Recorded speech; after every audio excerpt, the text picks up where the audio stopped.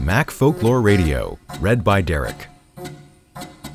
Memories of Steve, by Don Melton at www.donmelton.com.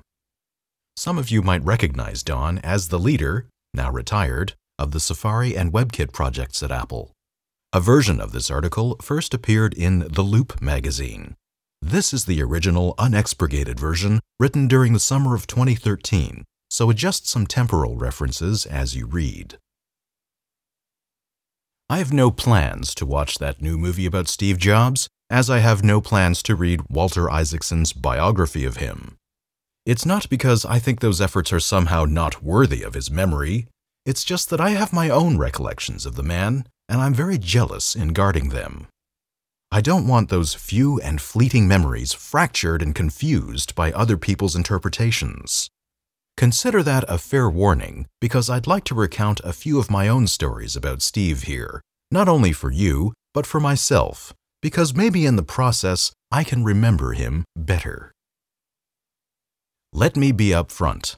I did not know Steve well, but I had the opportunity to be around him on occasion, mostly during design reviews of applications for which I was responsible. There were certainly other meetings, but I never visited his home and very rarely spent time with him unless others were part of the conversation, and I was certainly not some kind of confidant. In fact, he probably always thought of me as the Safari guy, which is fine by me since there were worse ways for Steve Jobs to think of you. Of course, Steve could recall my real name, too.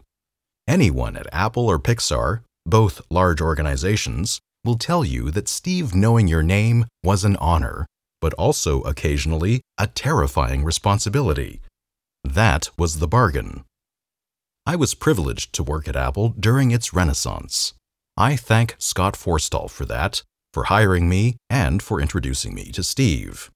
But the first time I met Steve Jobs, actually just saw him in person, wasn't at Apple. It was at the developer rollout of the original Next computer and its software, NextStep, software which would eventually become macOS 10. This was an all-day conference. I forget exactly where, probably during 1988. Steve was supposed to address us potential Next developers at lunch.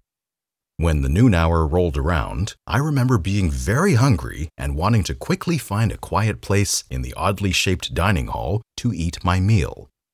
I picked what I thought would be a remote table. Turns out it was right next to where a lectern would soon be placed, followed shortly by the honored speaker. Steve walked out from some side door and up to the podium, close enough for me to stand up, walk 2 steps, and shake his hand.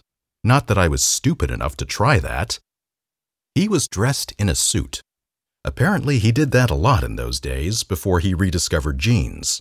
Very professional looking, almost too serious, matching the intensity of his bearing and gaze. Obviously, Steve intended to tell us something very important. And we were all still eating.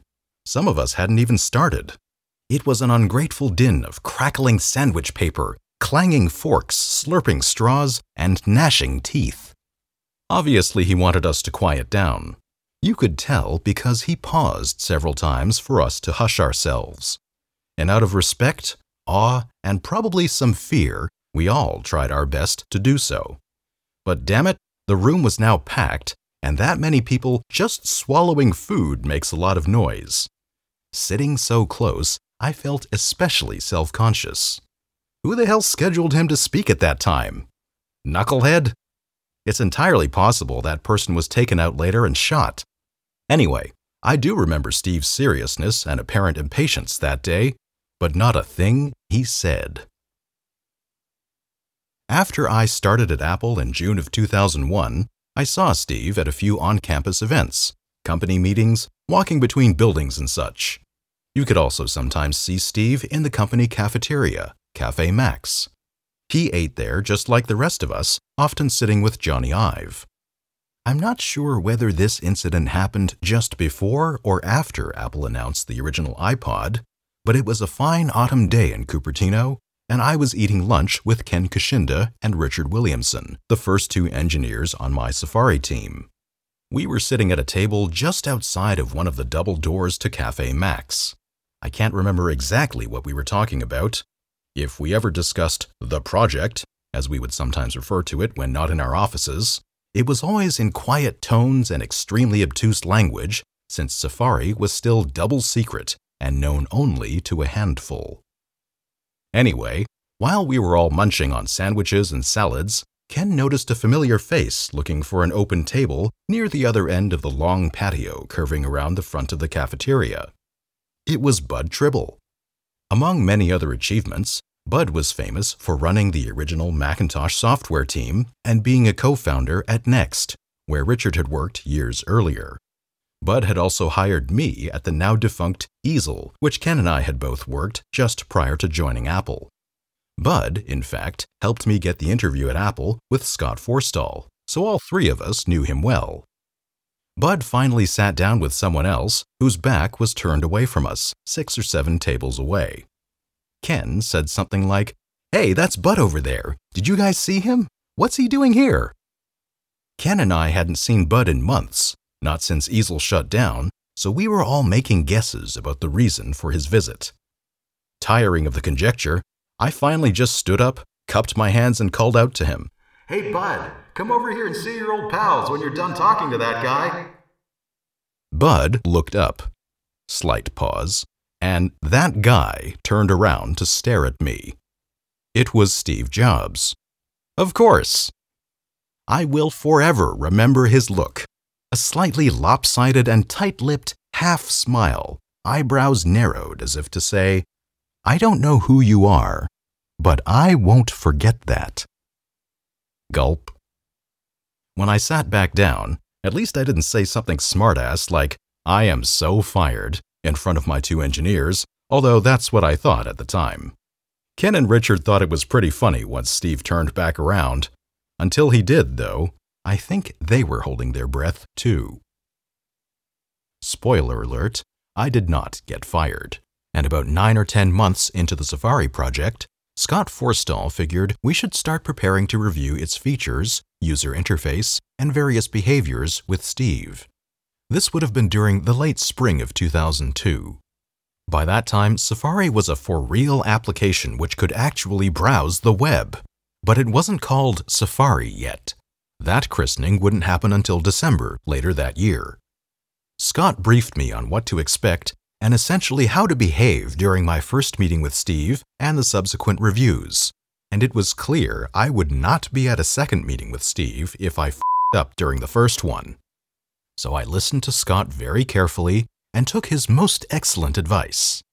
In retrospect, it should have been obvious, at least the general guidelines, but there were a few particulars I never would have thought of ahead of time. Let me be clear. Steve wasn't some mercurial ogre. Webster's. And I can turn off and on the thesaurus here. I'll leave it on. And a word that's sometimes used to describe me is mercurial. So I decided I'd look it up the other day. Relating to or born under the planet Mercury. I think the third one is the one they mean, characterized by unpredictable changeableness of mood. If we scroll down to the thesaurus, though, we see that the antonym is saturnine, and we go, well, what's that? Cold and steady in mood, slow to act or change, of a gloomy or surly disposition. I don't think mercurial's so bad after all.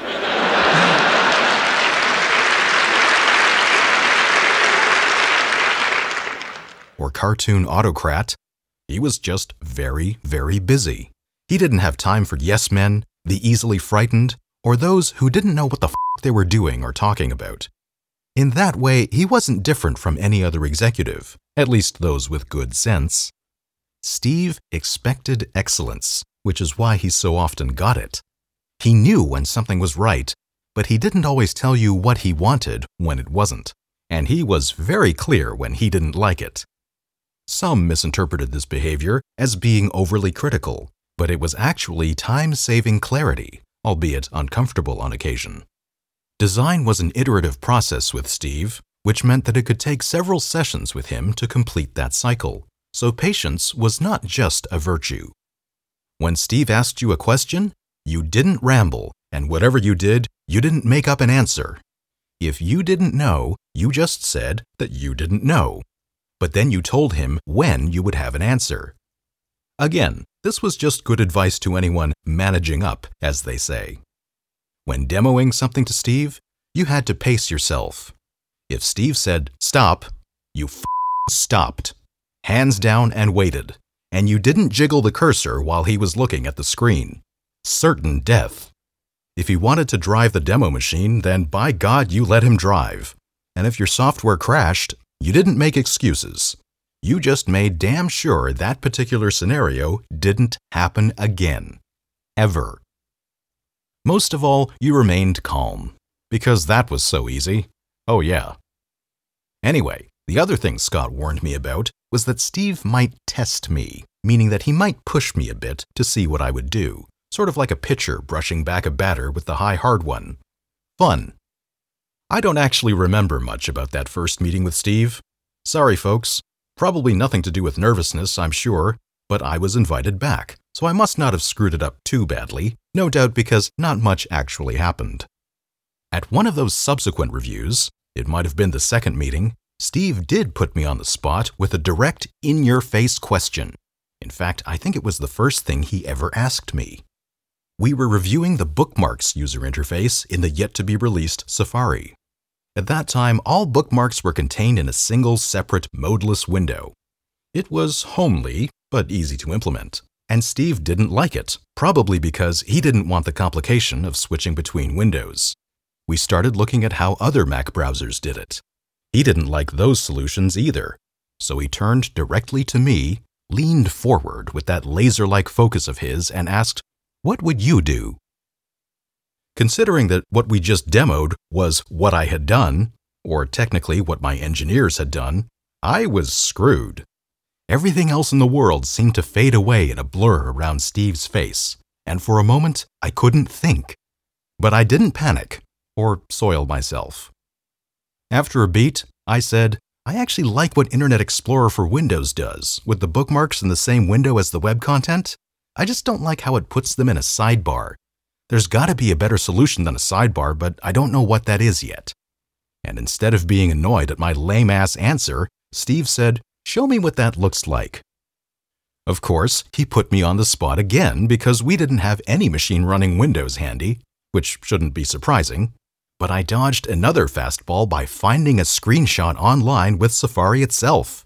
Score! I was in the major leagues now. One great takeaway from working with Steve is that there's not much anyone can do to intimidate me now. So bonus. After a few reviews with Steve, I was allowed to do the live application demos of Safari sitting right next to him. Normally, someone from the design team demoed screenshots or non-code prototypes in Macromedia Director, and many times they also demoed the real application. But Scott wanted me to demo the live code because he thought I would be able to avoid the fragile edges and therefore the crashes. Later, I initiated one of my engineers, John Sullivan, with this honor and doom, but in the beginning, it was me. Toward the end of summer in 2002, we were making progress with Safari's look and feel. While reviewing some of the affordances in the main Safari window again with Steve, we focused on the status bar. Steve didn't like the status bar and didn't see the need for it. Who looks at URLs when you hover your mouse over a link? He thought it was just too geeky. Fortunately, Scott and I convinced Steve to keep the status bar as an option, not visible by default. But that meant we had a new problem. Where should we put the progress bar to indicate how much of the page was left to load? Before, the progress bar lived inside the status bar, so we needed to find it a new home. We discussed all sorts of silly ideas, including making it vertical along the edge of the window. Remember, this was back in the day before the spinning gear, or other small affordances, were widely used to indicate progress. In the age of Barber Pole Blue Aqua, it had to be a bar. The room got quiet. Steve and I sat side by side in front of the demo machine, staring at Safari. Suddenly, we turned to each other and said at the same time, "In the page address field." Smiles all around, which I followed with, "I'll have a working version of that for you by the end of the week," overcommitting my engineering team, of course. But I didn't care. I had just invented something with the big guy. True, it was a trifle, But there's no feeling like sharing even a tiny byline with Steve. The irony of that invention is that years later, I tried to get that whole feature removed because even when precision testing showed that Safari loaded pages faster than any other browser, that damn in-your-face progress bar made it seem slower to the user. Its wonderful visibility was killing our reputation. While we never did remove it, we finally changed the appearance and behavior of the progress bar, and that made me sad, even while it made me happy. Sometimes during those design review meetings, I got to see a glimpse of Steve that few were privileged to see. Once, a coworker in the room acted a little unfocused and bleary-eyed, so Steve paused the review to ask if he felt okay. That person apologized and responded that he'd been in the emergency room late into the night with his daughter after an accident at home. Steve, visibly concerned, asked if it would be better to do the review later. The fellow thanked him and said no, we could proceed. Then Steve related a story about one of his own children who had a similar mishap a few weeks earlier and how much that had shaken him, too. He told the fellow he could take off early that day after the review. Another time, Steve himself looked a bit bleary-eyed and apologized to all of us. He told us he'd been up all night. The family dog had passed away some time earlier, so Steve and his family adopted a new puppy. After a few days with that strain, his wife told him it was his turn to stay up minding the animal so she and the kids could get some sleep, which meant he had been sitting on the kitchen floor until morning with a cranky little dog trying to keep it quiet. Even he thought that was funny, a good thing because several of us were trying not to laugh. Yes, Steve could be intense at times, but he was also a real person. He had to deal with the ordinary and mundane aspects of life like everyone else. Maybe he even enjoyed them. I've written before about being at the 2003 Macworld keynote rehearsals, the event where Safari was unveiled, also where Steve gave the first update on our new Apple retail stores, at the time open less than a year. Many technology and business pundits had already written off our retail effort, claiming it would be a huge failure. Yet another dumbass prediction about Apple. Next up, Apple retail stores. And we now have 51 stores all across America. And now 85 million people in America live within 15 miles of an Apple store. But even more gratifying, in our retail stores, 50% of the computers we sell are to Windows switchers. So our mission was to go after the other 95% of the people that don't own a Mac, put our stores in high-traffic locations and ambush them. And it's working. I'm just going to take last month, the month of December. How many people visited our 51 stores in the month of December? 1.4 million people. Now, just to put that in perspective, that's equivalent to 20 Macworlds last month alone. That's what these stores are doing for us. So, that's the update on Apple retail stores. We could not be happier. And I hope that we've won over some of the critics who, when we opened our first store, said we would most certainly fail. In fact, the stores had succeeded better than we expected, and Steve wanted to make damn sure everyone knew that, especially the pundits. During the 2 days of rehearsals, I sat about 3 or 4 rows away from the stage in the nearby empty presentation hall with Ken Kishinda. With the brightly lit stage in a dark hall, Ken and I were just visible enough for Steve or the support staff to see us if we were needed to troubleshoot the Safari demo. But most of the time, we had nothing to do except sit there and watch the master presenter practice his magic. Near the beginning of the first day, Steve asked, "Is Phil here yet?" Meaning Phil Schiller, our head of marketing. After a quick look around, somebody reported that he hadn't arrived yet. Steve explained to all of us that he was planning a little prank. We would see it first, and we had better not say anything about it when Phil arrived later. He then queued up the slides with the Apple Store update and inserted an extra special slide right at the end. It was epic. Laughter all around while we stared at the slide for a minute, a few moments to calm ourselves, and then the keynote was reset to the beginning. Great timing, because that's when Phil walked into the hall. So Steve started the rehearsal, going through the slides on the Switcher ad campaign and then the Apple stores. At the end of the retail update, he was supposed to conclude with something like 1.4 million visitors in the month of December alone, but he added, "So to all of you in the press who doubted us," and then clicked to reveal his special slide. Poster art I'm sure everyone has seen, a 1940s style rendering of a grinning man holding a big mug of coffee next to his face with this text alongside like a word balloon. How about a nice big cup of shut the f*** up? And then the best part, the part we didn't know was coming, Steve paused, turned to his VP of marketing, and deadpanned, "What do you think, Phil? Too much?" Ken and I struggled to keep from collapsing in another giggling fit and falling on the floor. That Steve made such an effort to punk Phil not only meant he had a wonderful sense of mischief, but it was clear he thought well enough of Phil to know the man could take the joke, which Phil did after a few moments of what I assume was panic. Steve didn't always wear blue jeans and a black turtleneck.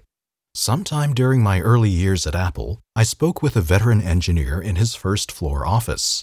He had his back to a window, so I had a good view of the big path outside which led to Cafe Max. While looking out that window, I became distracted, trying to figure out who was walking along that path with Johnny Ive. The hand gestures seemed familiar, but wait, what the hell? I pointed at who I saw out the window. My host turned around, looked and said, "Yeah, that's how we know it's really summer. Steve is wearing short pants." And, apparently, a short-sleeved, almost tropical shirt with actual buttons. Seriously, I didn't recognize him at first. There were always a few strangely dressed folks around campus, including one fellow who regularly wore a plaid kilt, and I'm not even sure that guy was Scottish. At least Steve looked like he was cool, even if that wasn't a particularly cool look for him. He did have a better tan than most of the rest of us geeks. In my later years at Apple, I probably saw Steve less often than the early days of Safari development, partly by circumstance and partly by my choice. I had fewer new applications to review with him, and often when I did, I tried to get someone on my staff to do the demo instead of myself. This made for less crowded reviews, and it gave other folks experience dealing with Steve. I didn't want to hog all the glory, or all the doom. Once, there was a longer than usual stretch of time where I hadn't been in a meeting with Steve. In fact, during that period, I didn't recall seeing him in the cafeteria or walking around campus either. And then I was called to participate in a design review with Steve. When I walked into the meeting room, I was shaken. Steve looked thin and haggard, with an unhealthy color like someone's grandfather. Just as unsettling was his demeanor. He seemed tired and without his usual focus. We all knew Steve was sick. He had told us about the cancer. But until that time, I didn't realize how much it had ravaged him. I don't even remember the subject of that design review. When it was over, I left quickly and headed toward my office. Realizing that what I saw had bothered me so intensely, I stopped at Darren Adler's office rather than my own. I needed to talk to someone about it. As a manager, you should never share such things with someone who reports to you. But I had known Darren for years and trusted him not to freak out. And he didn't. But at the end of the day, there wasn't much for either of us to do except hope for the best and prepare for the worst, and get back to work. Which is why, months later, I was actually relieved to hear that Steve would be getting a liver transplant. That idea scared a lot of folks, but I thought it felt hopeful. I would like to pass on some words from Steve. As you know, Steve loves coming to Paris and wishes he could be here. And he asked me to pass along that while he can't be here, I think you all know he's at home recuperating from his successful surgery. And many of us have had a chance to meet with him and check up on him, and he's doing great. And he's really, really coming along well. And as you know, he'll be back at work in September. And September can't come soon enough. Yes. I'm very happy to be here today with you all. As some of you may know, about 5 months ago, I had a liver transplant. So I now have the liver of a mid-20s person who died in a car crash and was generous enough to donate their organs. And I wouldn't be here without such generosity.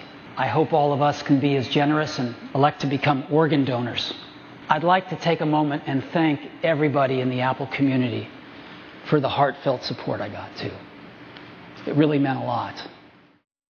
When he returned from the operation, he still didn't look like the Steve of old, but he looked much better than the last time.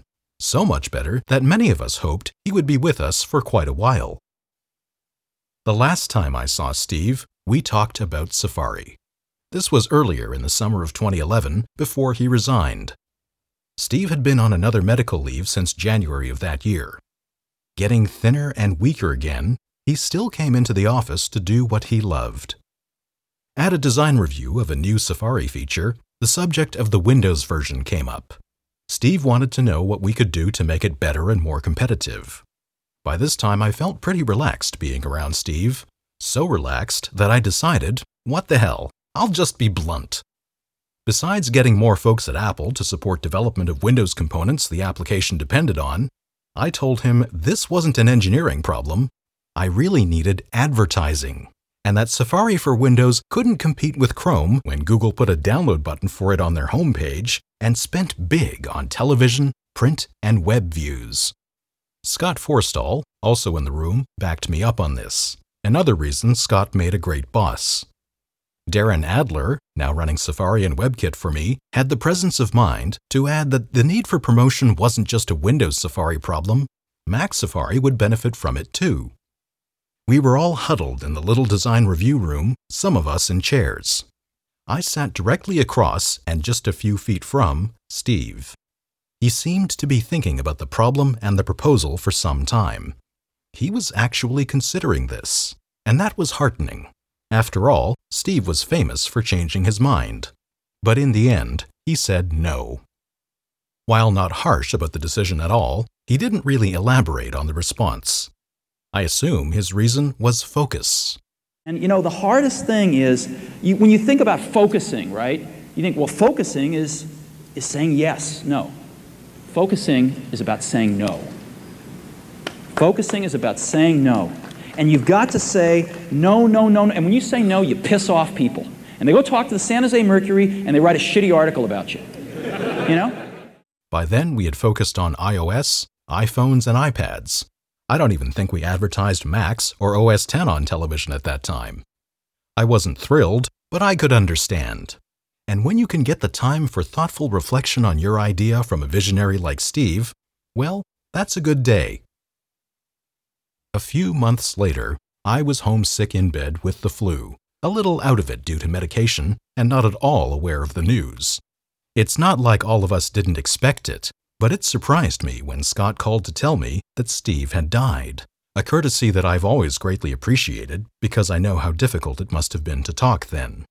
And it seemed better that Steve passed away at home with his family around him, because that's how a good man goes. After I called my staff and made sure they were aware, and they were okay, I told them to let any of their team members leave for the day if they thought that was best. Most of them stayed anyway because they didn't want to be alone. Then I laid back down, alone, and selfishly realized how fortunate I had been to have known this man, if just for a little while. There's a delightful interview with Don Melton about how he stumbled upon computers and then into the Macintosh on the Debug Podcast, episode 11. See the show notes for the link. I thought, well, computer graphics, that's the way of the future. So I borrowed this enormous amount of money from my dad, and I bought an Apple II. I had it for a week, and then I realized I had made the biggest mistake of my life. I didn't want to go back to my dad. Remember that $5,000 you lent me? Whoops. Scott Forstall. So I went to an interview with him, and I had to sign a non-disclosure. He's asking me questions, kind of probing. If, we wanted to do this, how would you? And I'm like, do you want me to do a web browser? He was like, hold that thought, runs out of the room, gets his admin. They bring in another NDA, signing, witnessing the NDAs. And we watch her leave the room, shut the door. Scott turns to me and says, yes, I don't have any personal memories of Steve to share with you, but I often lament what we lost when we lost Steve. Showmanship, a sense of humor in keynotes, and a CEO who wasn't afraid to talk tech, and whose reality distortion field was brilliant at shifting your perspective just that little bit. You could say, we only buy top-quality LCD panels for our monitors, but you could also say, our competitors buy the panels we reject. It's true. As even Bill Gates attested, Steve's incredible sense of design, taste, and decisiveness made him a great editor of ideas, however brutal. Steve gave a speech once, which is one of my favorites, where he talked about, in a certain sense, we build the products that we want to use ourselves. So he's really pursued that with incredible taste and elegance that has had a huge impact on the industry. Well, I'd give a lot to have Steve's taste. He has natural, not a joke at all. I think in terms of intuitive taste, both for people and products. This was a CEO who wasn't afraid to demo his own products live on stage. That takes guts. When was the last time you saw Tim Cook so much as hold up a MacBook Air on stage? Guy Kawasaki. It's a perfect match because he's a showman who can really introduce a product, and he has great products to introduce. You can be a great showman and have a piece of crap and fail. You could also have a great product and be a lousy show person and also fail. He's both. What we found a long time ago was the line of code that a developer can write the fastest, the line of code that a developer can maintain the cheapest, and the line of code that never breaks for the user is the line of code the developer never had to write. So, we have the most powerful notebooks in the world, but they have the sex, right? We want both. We want both. Our relationship with Microsoft is kind of like a marriage. It's terrific about 99% of the time. About 99% of the conversations we have are about making great products for Macintosh customers. And about 1% of the time we argue over stuff, usually having to do with multimedia. In life, that's not a bad ratio. That's not a bad ratio. If you want to burn a CD on most computers, you've got to run really bizarre utilities, these toast things and this and that. It's very strange. So I want to show you what we've come up with for Mac OS 9, and of course the same thing will be in Mac OS 10, to actually burn a CD. And I click on it, and I get a folder, just like a regular old folder. And if I want to burn something in it, I just drag a file or two or whatever I want in it. Right? We very much appreciate the applause, but you shouldn't be applauding because this is how it ought to work. Right. But there's one other thing. You see, design, we don't think design is just how it looks. We think design is how it works, because our pro customers want accessibility. They want access to that technology instantly, to add memory, to add cards, to add drives. And so we think we've got the most incredible access story in the business. And you know what it's called? It's called a door. We just open this thing here, and there it is.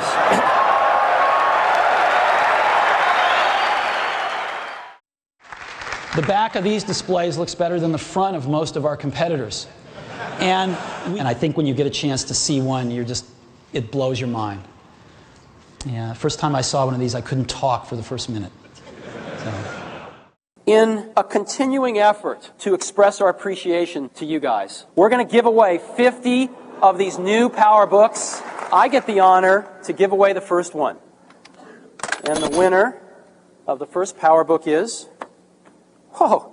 Steve Jobs. No. Michael Dell said some disparaging things about us lately, publicly. We're not going to engage in that sort of thing, but let me show you their product. This is their consumer notebook. It looks like this, and you can just sort of see it's about that thick, and it's got some nice fans in the back, so you can keep an eye on them. Stephen, one of the hot new buzzwords that we're hearing in a lot of different industries is convergence.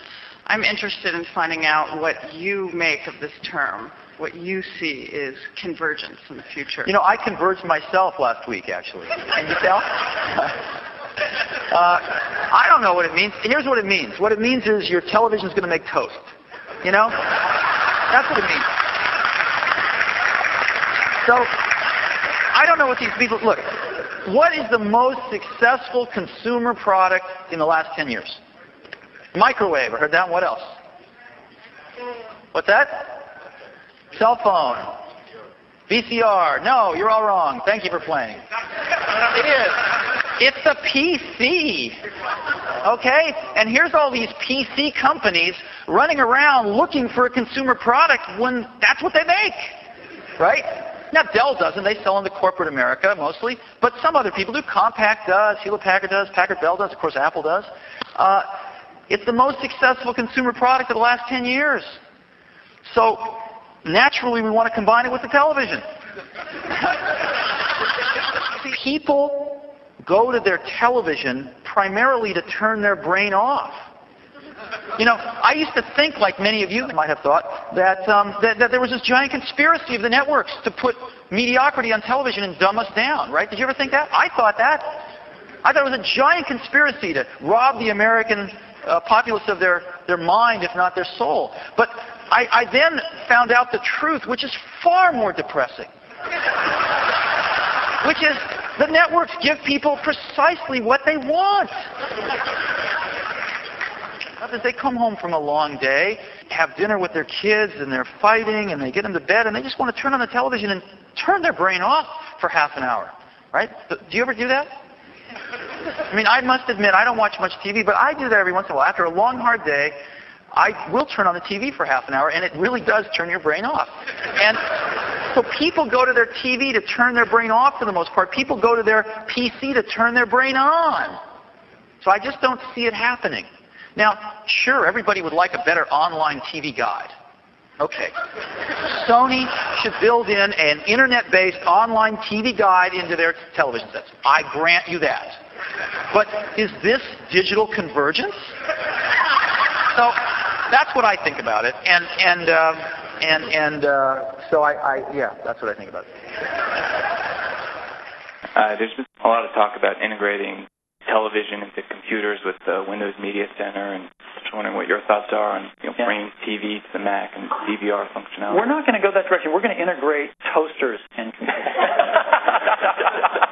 We think people want toast when they're working on this. I can never get mine the right brown. Yeah. We can have computer control, just get it exactly how we can put up pictures of toast, and you pick the one that looks like what you want, and it'll come right out the side. We think it's a much better idea. We can do an upsell for bagels. Really. Yeah. That's right. But there's a trade-off there, which we wouldn't want to... No. Please join me in welcoming Scott Forstall. Phil don't realize how funny he was. He and I would go to lunch at the cafeteria at Apple all the time, and he would insist on paying. And I was like, it's like, you're paying me enough that I can afford the $8 lunch. But he'd always if he got his food before, he'd wait at the line for me to get up there and he'd pay. And he'd made it so you could pay with your badge. So you'd come up there and you'd badge in, and it would be directly withdrawn from your paycheck. And somehow I was like, why are you... I mean, really, go sit down. I'll be out there. I feel like an ass while you're sitting there waiting for me, and I'm getting, I feel like I can't get any long cooking food. And he said, no, this is great. I only get paid $1 a year.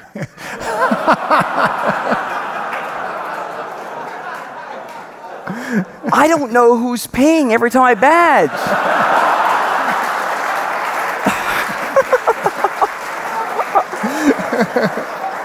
He was a multi-billionaire scamming Apple.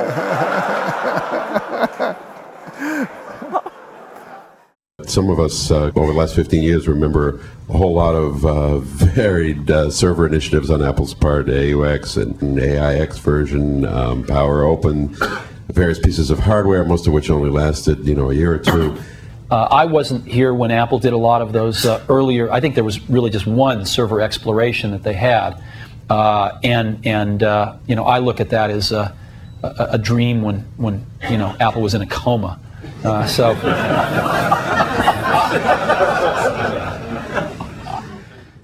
How many copies of iTunes are out there? 300 million copies of iTunes? Or more. And almost all of them are on Windows computers. Statistically, yes. Statistically, in reality, in this particular dimension, they're all on Windows computers. Right? We've got cards and letters from lots of people that say that iTunes is their favorite app on Windows. Actually, it's like giving a glass of ice water to somebody in hell.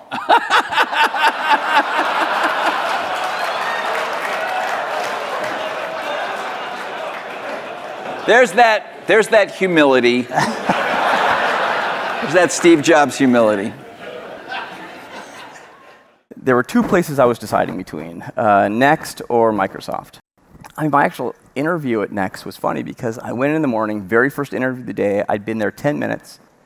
Steve barges into the interview room, grabs the guy that's interviewing, and takes him out. And they have this very animated conversation in the hallway. And I sit there waiting, and then the door opens, and Steve comes back in. That guy is not there. That was not on my list of people interviewing me. And he starts peppering me with all these questions. I'm answering them, and answering them. We clicked. 15 minutes later, he looks at me and says, I don't care what anyone says the rest of the day. We're giving you an offer. Pretend you care in the interviews, though. We're giving you an offer, and I know you're going to accept it. Like the whole mind meld thing. I think one of the things that really separates us from the high primates is that we're tool builders. And I read a study that measured the efficiency of locomotion for various species on the planet. The condor used the least energy to move a kilometer. And humans came in with a rather unimpressive showing about a third of the way down the list. It was not too proud of a showing for the crown of creation. So that didn't look so good, but then somebody at Scientific American had the insight to test the efficiency of locomotion for a man on a bicycle. And a man on a bicycle, or a human on a bicycle, blew the condor away, completely off the top of the charts. And that's what a computer is to me. What a computer is to me is it's the most remarkable tool that we've ever come up with. And it's the equivalent of a bicycle for our minds. There was one time, a meeting we had at Apple, we were trying to price something, and he was arguing for this higher price, and I said, it's too high. And he's like, no, this is where people are going to pay this. I said, I have friends, I have relatives who have very little money. Like, this is too high. You're a billionaire. You don't understand. And he paused and looked at me and said, I'm a multi-billionaire.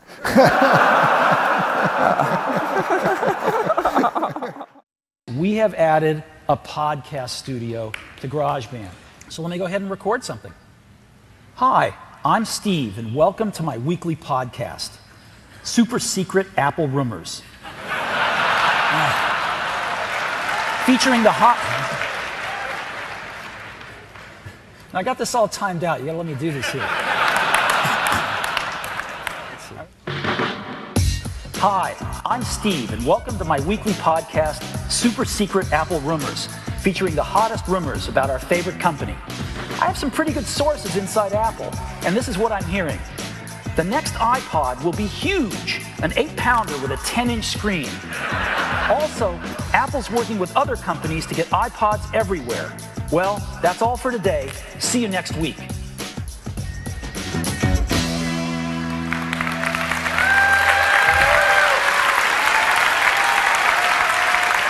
So, pretty cool, huh? We've set you up with our brand new Power Mac G3, and I'm going to use the fastest Pro compact money can buy. It's got a Pentium 2 running at 450 megahertz. Lots of megahertz. 25 megabyte Photoshop file. 3, 2, 1, go. Phil, where are you there? I'm coming. Just takes a second. My God. There we go. Phil, Tracing pads. Where's your horse, Phil? It's coming. All right, we're done on the Macintosh. All right. Phil, that's hard to believe. Okay, well, let's run this again. Let's revert. You know, Photoshop reverts, as you know. Sure. Okay, you ready to go again? Not yet. Not yet. It takes me a little longer to revert. This is usually when I get coffee. Maybe it's telling you to revert back to a Macintosh.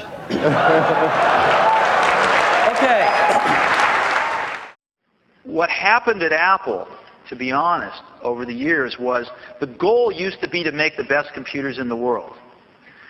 And that was goal one. Goal two, we got from Hewlett-Packard, actually, which was we have to make a profit. Because if we don't make a profit, we can't do goal one. So, yeah, we enjoyed making a profit, but the purpose of making a profit was so we could make the best computers in the world. Along the way somewhere, those two got reversed. The goal is to make a lot of money, and well, if we have to make some good computers, well, okay, we'll do that. Because we can make a lot of money doing that. And it's very subtle. It's very subtle at first, but it turns out it's everything. That one little subtle flip takes 5 years to see it, but that one little subtle flip in 5 years means everything. And so we've put those things in their proper order again. We believe in ease of use, always have. And we've done a lot of things on the physical side. You'll see us do even more on the software side. The whole ease of use revolution kind of stalled. And everybody's just doing what we did 10 years ago. Matter of fact, it's gotten more complicated because as the functionality's gotten more complex, we've just stuck warts on the side of what we had 10 years ago instead of rethinking everything. Dr. John Warnock, the chairman and CEO of Adobe. The wonderful thing about having Apple back is that this industry is no longer boring. Thank you, Steve.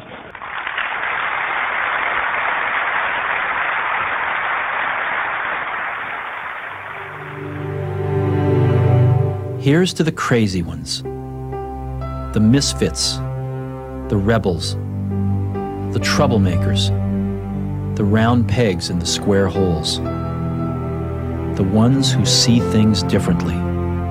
They're not fond of rules, and they have no respect for the status quo. You can quote them, disagree with them, glorify or vilify them. About the only thing you can't do is ignore them, because they change things. They push the human race forward. While some may see them as the crazy ones, we see genius. Because the people who are crazy enough to think they can change the world are the ones who do.